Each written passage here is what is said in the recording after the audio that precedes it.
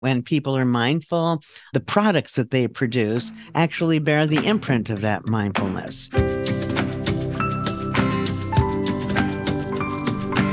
I'm Celisa Steele. I'm Jeff Cobb, and this is the Leading Learning Podcast. Celisa and I almost always enjoy the interviews we get to do for the Leading Learning Podcast, but they're not all equal. Sometimes we get to talk with someone whose thinking and research has deeply influenced our work and lives. Such is the case with Ellen J. Langer, aka the mother of mindfulness. Dr. Langer was the first woman to be tenured in psychology at Harvard, where she is still professor of psychology.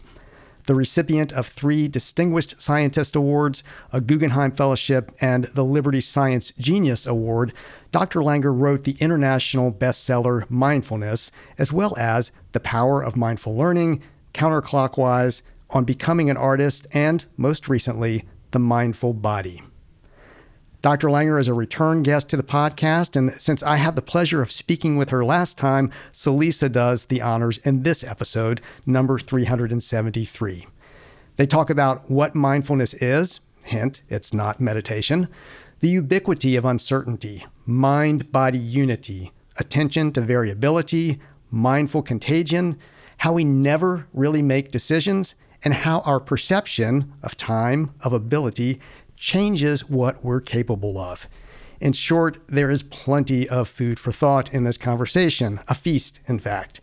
Celisa spoke with Dr. Langer in August 2023.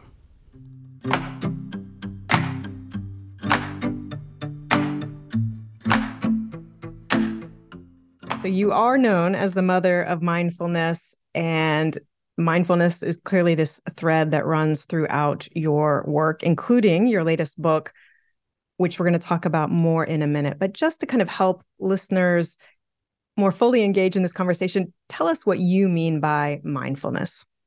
That's a very good question, Celisa, because I'm not talking about meditation. Meditation is fine. Meditation isn't mindfulness. It's a practice you engage in that results in post-meditative mindfulness. Mine is more immediate, and it's not a practice. It's so simple that it almost defies belief. Noticing new things. When you notice new things, the neurons are firing, and 40 years of research says that it's literally and figuratively enlivening. But we don't notice new things because we think we know. And so what happens is if you simply notice things about things you know, you come to see, gee, I didn't know it as well as I thought I did. And then your attention naturally goes to it.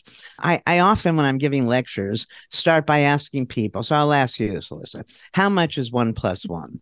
I'll fall into the trap and say 2. Yes, everybody does. That's what we were taught. And usually at that point, then you tune out. I mean, who is this woman and why should I listen to her? But it turns out that 1 and 1 is not always 2. If you're adding 1 pile of laundry plus 1 pile of laundry, 1 + 1 is 1. Adding 1 wad of chewing gum plus 1 wad of chewing gum, 1 + 1 equals 1. 1 cloud plus 1 cloud equals 1 cloud, and so on. In fact, in the real world, 1 + 1 probably doesn't equal 2 as or more often as it does. So what you need to do is sit up and pay attention. Is this an instance where 1 + 1 equals 2, or perhaps it equals 1? Actually, people often don't know that when they're adding, they tend to use a base 10 number system. But if you were using a base 2 number system, 1 + 1 would be written as 10. So, the answer to almost any question is it depends.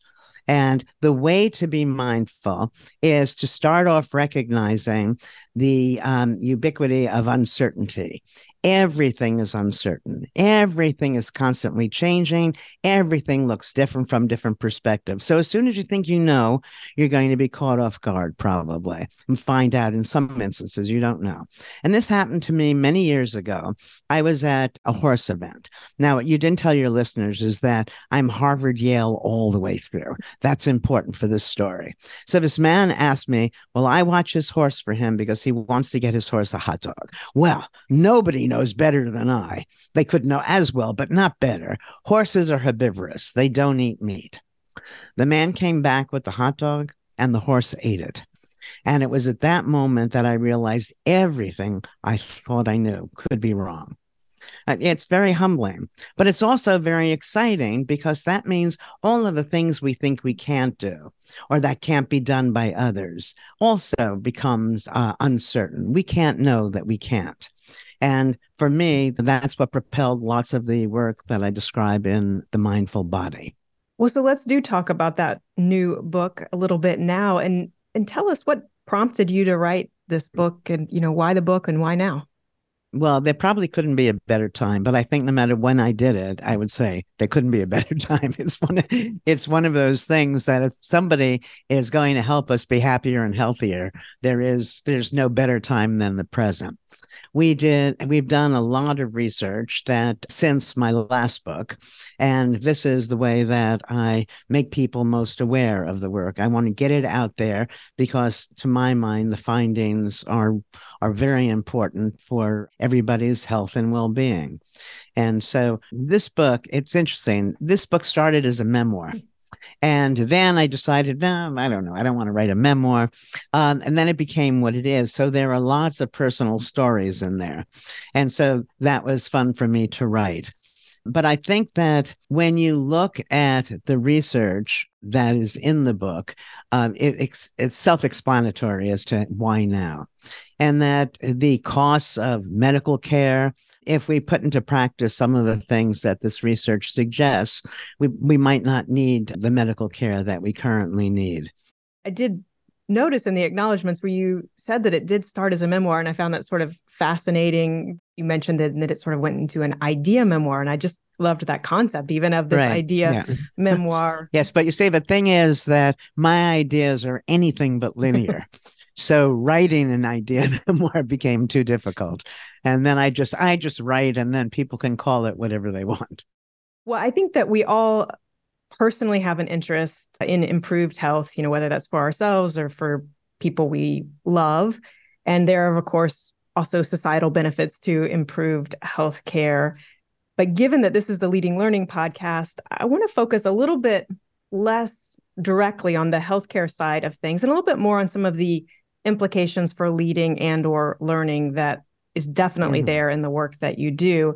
And I had that leading and learning lens on as I was reading The Mindful Body. And so when I got to one sentence in chapter 10, I sort of felt like, wow, this is perfect. You are answering this question. And that sentence that I have in mind is that perhaps the primary job of the leader, just as with teachers, is to encourage the mindfulness of those being led or taught. So maybe you can make the argument in brief for why leaders and teachers really should focus on encouraging mindfulness in themselves and then those that they are leading or teaching. Well, let me answer in a backwards way. Typically, we're using yesterday's solutions to solve today's problems, and that's not a good thing. And the more mindful the leader is, the more they realize they don't know. And when you don't know, you sit up and pay attention to other people who, in any particular instance, may know. Everybody knows something. And so we did a study a while ago where we had orchestras perform either mindfully or mindlessly, simply instructed, remember when you played this piece of music and you loved the way you played it, just replicate it, versus play it new in very subtle ways that only you would know. And we taped it, and then we played it for people, and we asked, which performance did you prefer? The musicians themselves and the audiences overwhelmingly preferred the mindfully played piece. Well, it wasn't until I wrote this paper up for publication that I realized how it spoke to leadership. Here we have a situation where we have a group performance where everybody is essentially doing their own thing, but you end up with superior coordinated experience, performance. That if everybody is mindful, then everybody is drawing their cues from the same ongoing situation. And so once the leader recognizes that they don't know, and too many think they do know, and then again, they're using yesterday's solutions to solve today's problems, and they're never going to win the race, whichever race they're in. you tend to have a different respect for people. Lots of my work is about how we become non-judgmental. Everybody says, you shouldn't be judgmental, but then nobody knows how you turn it around. Many people say, okay, so you're, I don't know, inconsistent, Clarissa, I'll just let you be inconsistent. But that never works. If you recognize that behavior makes sense from the perspective of the person who's doing the behavior, and you ask, well, what sense does it make? Well, you're being inconsistent, I realize, is because you're flexible. You don't like me because I'm gullible. You want me to change until you recognize that that's because I'm trusting. And it turns out that every single negative description we have for somebody has an equally positive but oppositely valenced alternative. And so that leads us to feel differently about people. And when we're leading people, rather than think, this person is top of the line and this other person is somebody who I can't trust and so on.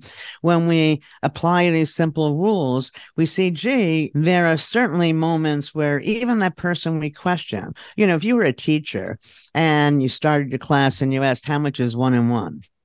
And you had little Janie raise her hands and she says it's 1.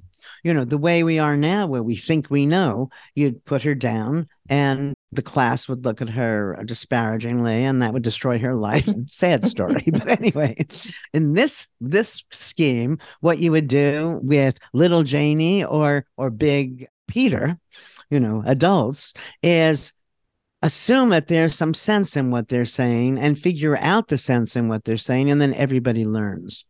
When you make the people you're leading, encourage them to be more mindful, you're doing several things. But probably most important, or one of the important things, is that when you're mindful, you see opportunities to which others are blind, and you're able to avoid the problem before it arises. So everything is going to go more smoothly. You are creating an environment where everybody feels good about themselves. And it turns out that when people are mindful, the products that they produce actually bear the imprint of that mindfulness. So, and being mindful is so easy that what happens is now your relationships improve. People see you as authentic, genuine, that you're seen as charismatic. So your relationships, the products are better, and it's good for your health, and it's the essence of feeling good. There's no downside, which is nice. At Tagoras, we're experts in the global business of lifelong learning, and we use our expertise to help clients better understand their markets, connect with new customers, make the right investment decisions, and grow their learning businesses. We achieve these goals through expert market assessment, strategy formulation, and platform selection services. If you're looking for a partner to help your learning business achieve greater reach, revenue, and impact, learn more at tagoras.com/services. Maybe you can talk a little bit about mindful contagion, because I found that really fascinating in The Mindful Body when you wrote about that. So tell us a little bit about that and what you found out. Okay, well, let me tell you first that when I was writing the book, I had a chapter that I thought was the woo-woo chapter. And I never report findings that we don't have, but some of them are so strange that I question, because I didn't want to throw out the baby with the bath. There's so much solid information in the book that if this seems too out there, let it just stay out there. But that when you're with people who are mindful, you're going to feel more at ease because they're less judgmental. And it turns out so that in that way, mindfulness is contagious, but it goes beyond that. And this is bizarre. So we gave people index cards to read. Now, I did this 40 years ago, and the index card would just say something on it like, Mary had a little lamb. Nobody sees the double A. I say, okay, tell me how many letters, how many words you just saw. I'll pay you for accuracy. Doesn't matter if I don't see it. Okay. Now, if people are mindful, turns out they do see it. All right. So now we have somebody sitting in a lab, and we have somebody working with us, a confederate, and the confederate is going to be mindful or mindless. They're not looking at the person. They're just sitting next to them. And wildly, So it seems when that confederate is mindful, the participant sees the double word. But we also have a lot of data that I think I also reported here. We have a wine tasting experiment, and the experimenter is mindful or mindless. And the question, and these are heavy drinkers who are our research participants. And the question is, how much do they drink? And when they're with a mindless experimenter, they drink more. We have people interacting with kids who are autistic, and they're either mindful or mindless. When they are mindful, the children behave, are indistinguishable from kids who are not autistic. So there are many mechanisms for this, but you can't lose by being mindful, and people will like you more. And whether you have to speak to them or just be in their presence, I don't know. I mean, the last of these woo-woo studies, we had people in a room meditating, and then we had them leave. Then the participant would come in, and the participant is given all sorts of cognitive tests versus the participant enters a room that had not just been occupied by people who are meditating. So there's something in the air, it seems, that when you're in that room where people had just been mindful, in this instance through meditation, your scores are better. So I don't know what to make of it, but it's exciting. Well, it is exciting. And I think for me, one of the implications I was seeing is like we've always talked about the value of peer learning, for example. And I think sometimes that gets boiled down to, oh, well, you can learn from their experiences, or they can share examples of what's failed or what's worked for them. And I think that's part of it. But I think there's something in your work here that also just suggests just the fact of being surrounded by others who are actively interested in and mindful about whatever the topic is. There's a huge benefit in that to learning. Oh yeah, and I think the most important part to learning is for people not to feel evaluated. You know, people enjoy challenges when they're playing games. They don't enjoy the challenges when they're in work settings, for example. They're scared. What are they scared of? That heads are going to roll. You know, that somebody's going to think they're stupid and so on. So yeah. That actually is a topic I wanted to talk about, because I think your concept of this universal attribution of uncertainty, I do feel like has a very particular benefit in the learning situation, because adult learners can be afraid to appear dumb or to not know the answer. And so, if we recognize that, no one knows everything for sure, then that can reduce that shame and maybe open us up to learn. And it's not just that everybody doesn't know everything for sure. Nobody should know anything for sure. Remember, 1 and 1 sometimes equals 1. But oftentimes we're afraid to seek help or afraid to show up because we don't know. And people in that situation are making what I call a personal attribution for not knowing. I don't know. You may know. I better get out of here or pretend. And the alternative to that is a universal attribution, which is the correct one, I believe, in this instance. I don't know. You don't know. Nobody knows. Nobody can know, because everything is always changing. Again, everything looks different from different perspectives. And so it makes you very strong when you're in the face of somebody who acts as if they know. And it's very easy to poke at them and reveal. It's not so nice, but to show them that, in fact, they don't know. You can either know something mindfully or think you know it and behave mindlessly. When you know it completely, if you're playing golf, people think that what they'd like to do is get a hole in one every time. So be fully expert. But once you get a hole in one every time, there's no game there. There's no there, and you're mindless. So not knowing is actually an advantage. That you could do a crossword puzzle and then you could do it again right after, right? Well, that's not fun because you know the answers, or you still don't know the answers. Either way, it's not fun. So what is the essence of this mindfulness is that experience of engagement. And that experience of engagement is going from not knowing to knowing for the moment, not for all time, again, because everything is always changing. And one of the ways we should be teaching people to understand this is to teach conditionally. So you don't say this is, 1 and 1 is 2. The way to teach that more appropriately would be 1 and 1 may be 2, 1 and 1 can be 2, 1 and 1 is often 2, and so on. So because as soon as you think you know, then you're no longer there for the way things change.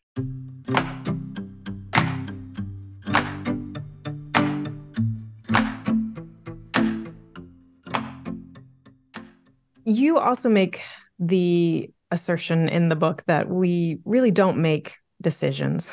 Can you talk a little bit about that, the fact that we don't make decisions and sort of this illusion of control? This is maybe a little complicated, but let me try to state it. First of all, if we start by realizing that outcomes are neither good nor bad, all right, it depends on how we understand them. So an example I've used too often, but you and I go out for lunch. The food is good, wonderful. The food is bad, wonderful. I'll eat less. Okay, so for me, it's always a winning situation.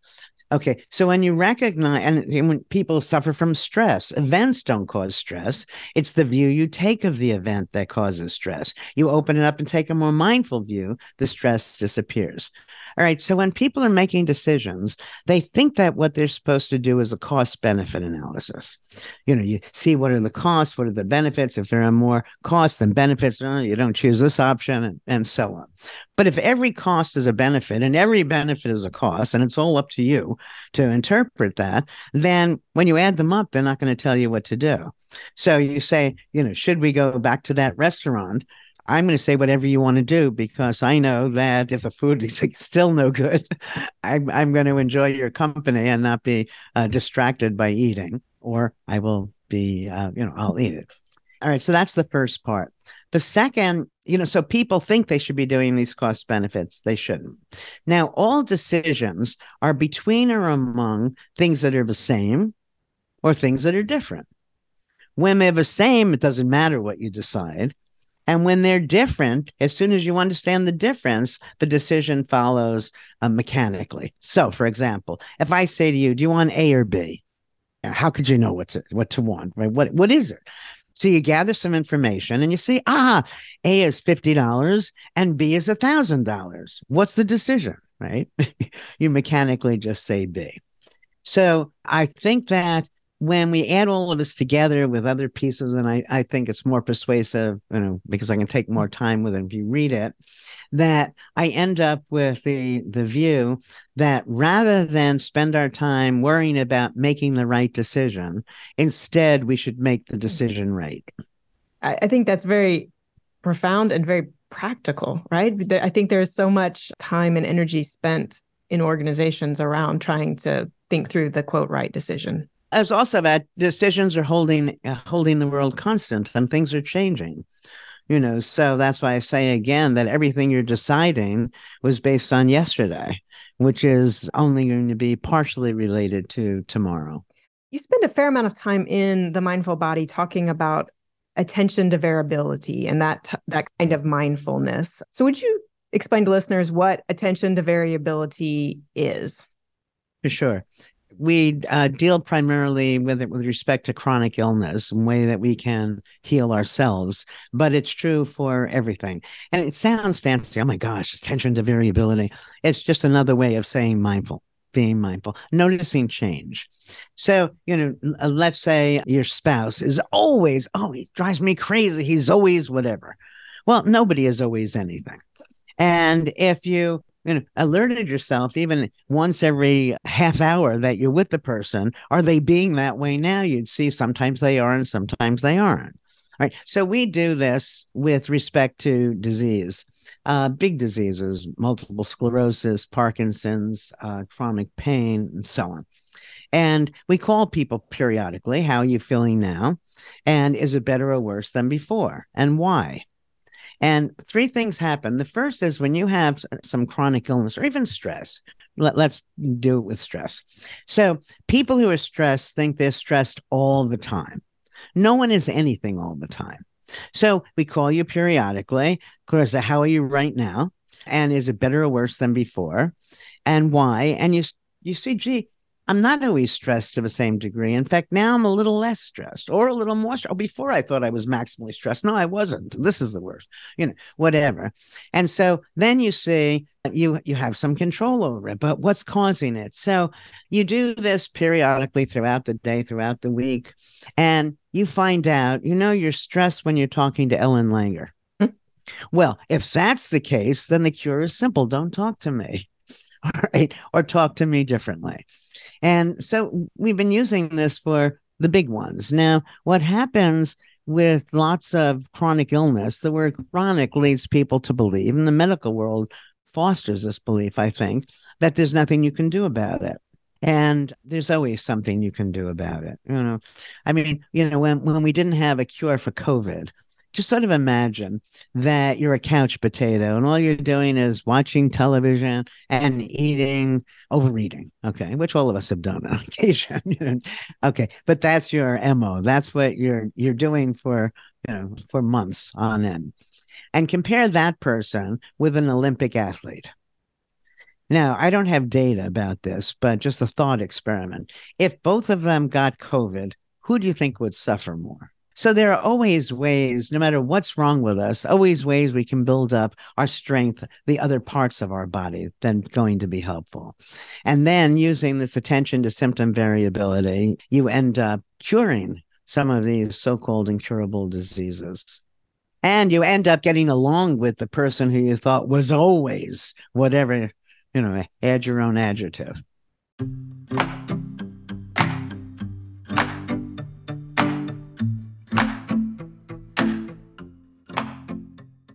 You share some studies around things like eyesight, which we tend to think of as fixed. And this idea of the varying some things and the attention to variability, it seems to, again, if I'm putting the learning lens on this, suggests some ways in which we might be able to outperform our own expectations if we're willing to open up and remove some of our expectations. Yeah, once we realize that our behavior varies, then it's very easy in some sense. What's making it vary? When am I better? When am I worse? We take seeming cures, I think, too quickly. That people fail an eye chart, whatever that means, and then immediately get glasses and then teach their eyes not to be able to see, rather than recognize sometimes we see better than others, right? I mean, if you were doing this attention to symptom variability, in this case, it would be vision variability, and you notice that, around 3:00 in the afternoon, you don't see as well. Well, then you have choices. You could put your glasses on. You could have an energy bar. That'd be my choice. Just a chocolate bar would have to be. We could call it an energy bar because that's the way I'm using it. Or you could take a nap. That everything varies. And anytime we're holding it still, we're doing ourselves a disservice. So that's why if you were to have just one mindset, which is the only one you should have, it should be that everything is uncertain. So you get to exploit the power in that uncertainty. And something that I don't think we brought up yet, it's probably important. I probably want to know, how do I get from discussions about the illusion of predictability and decision-making and risk-taking, stress to chronic illness?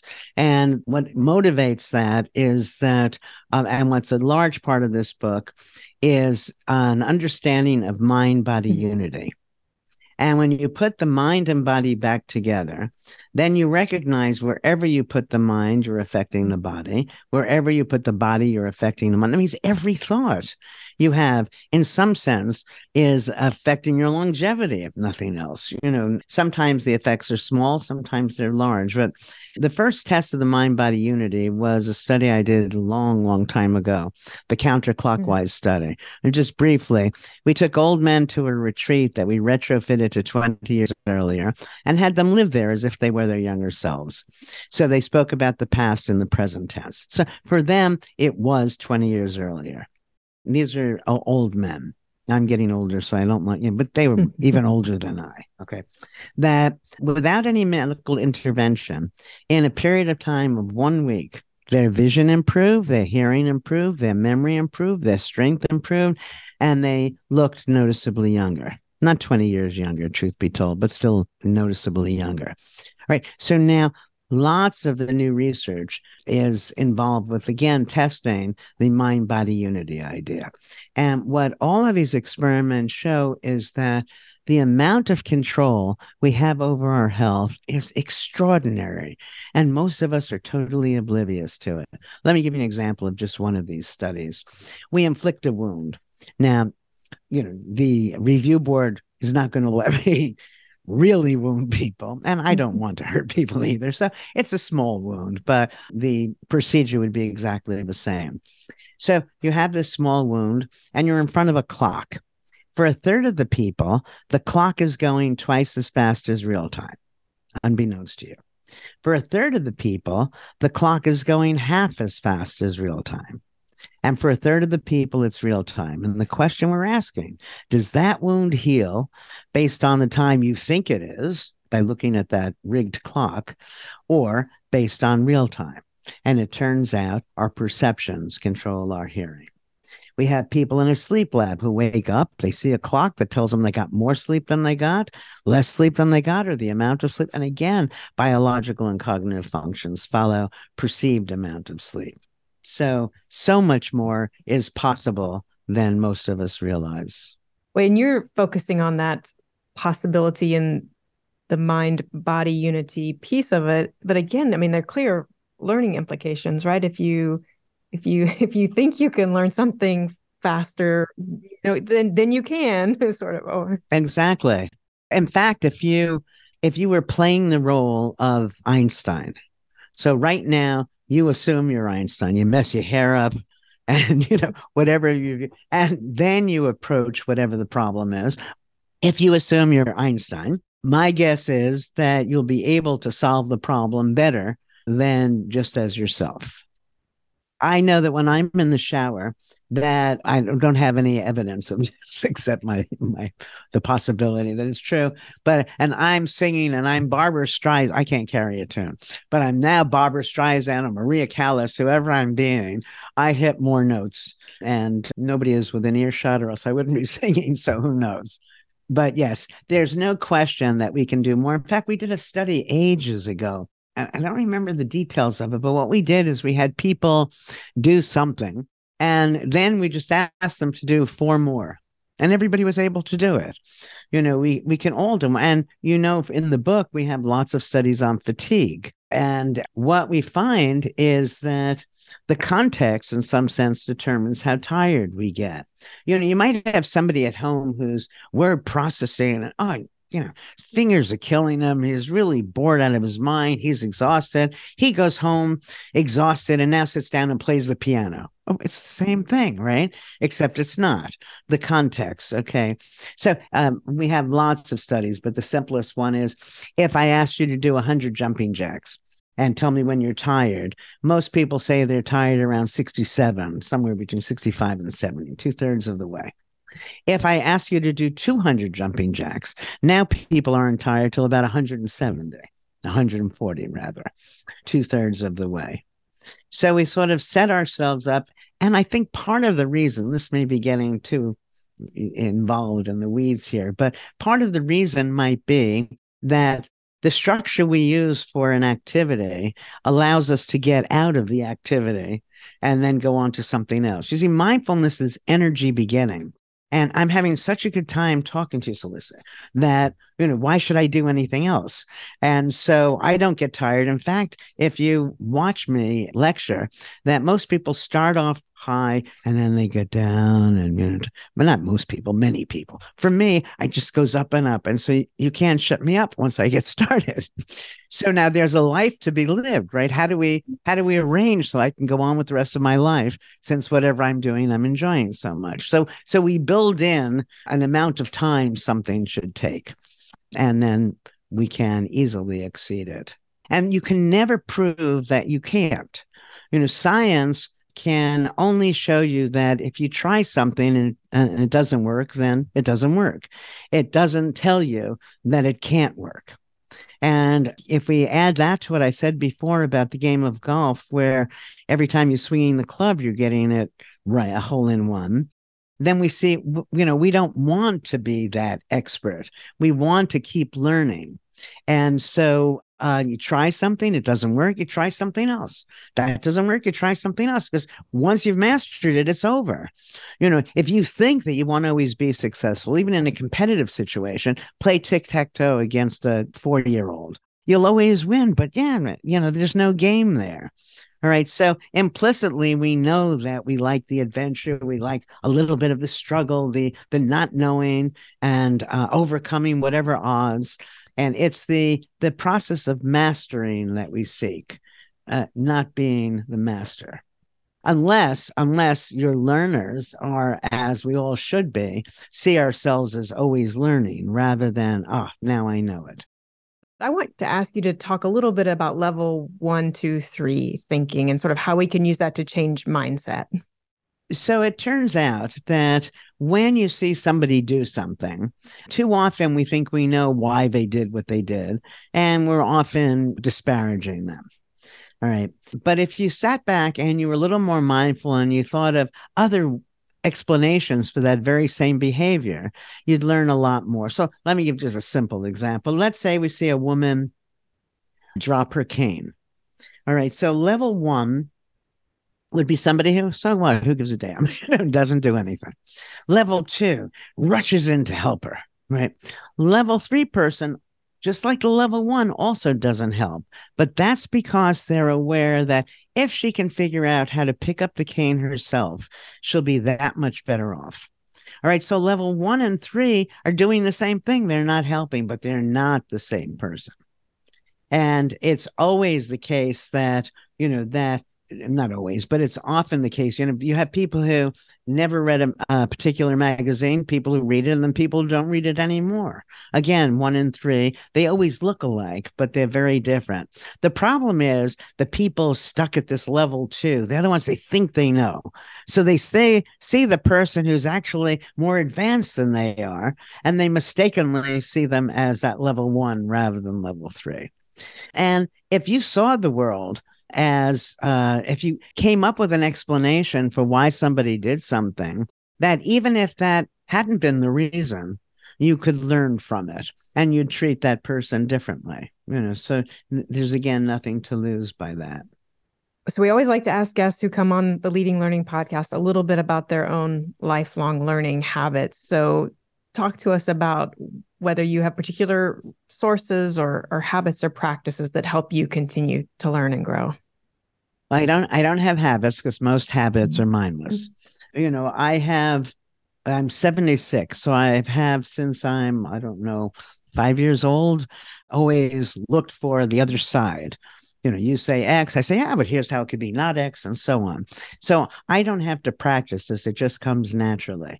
But, you live a certain number of years and things are going to happen. And for me, they're rare.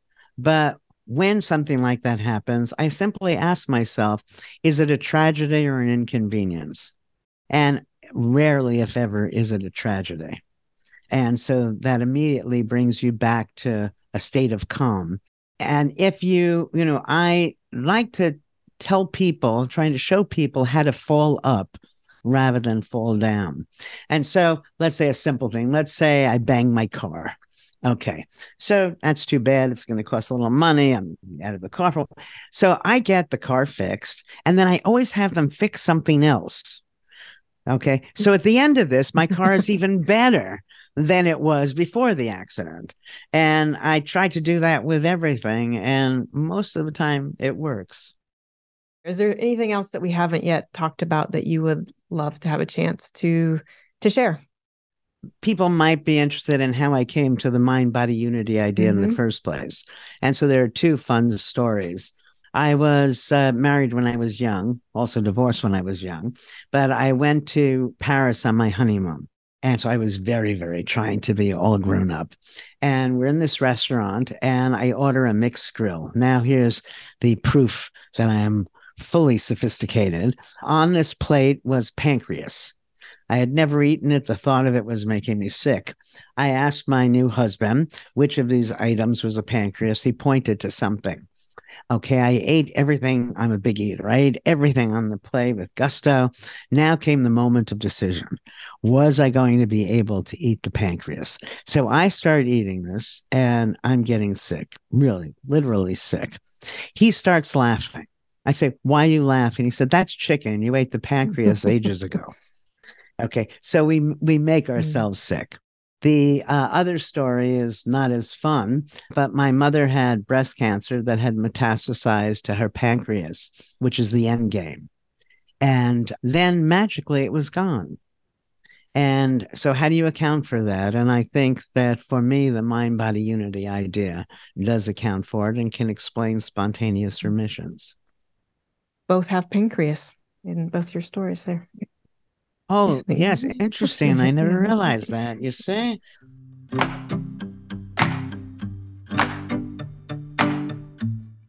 Dr. Ellen J. Langer is professor of psychology at Harvard and author of the books The Mindful Body, Mindfulness, The Power of Mindful Learning, and more. Learn more about her books and work at ellenlanger.com. As I hope you heard in the interview, Dr. Langer is smart, insightful, and funny, and we do encourage you to read her work and think about the implications and applications for your learning business. And so Lisa and I would be grateful if you would rate the Leading Learning Podcast on Apple Podcast or wherever you listen, especially if you find the show valuable, because ratings help us show up when people search for content on leading a learning business. And please spread the word about leading learning, whether in a one-on-one conversation with a colleague or a personal note or on social media. In the show notes at leadinglearning.com/episode 373, you'll find links to connect with us on Twitter, LinkedIn, and Facebook. Thanks for listening, and see you next time on the Leading Learning Podcast.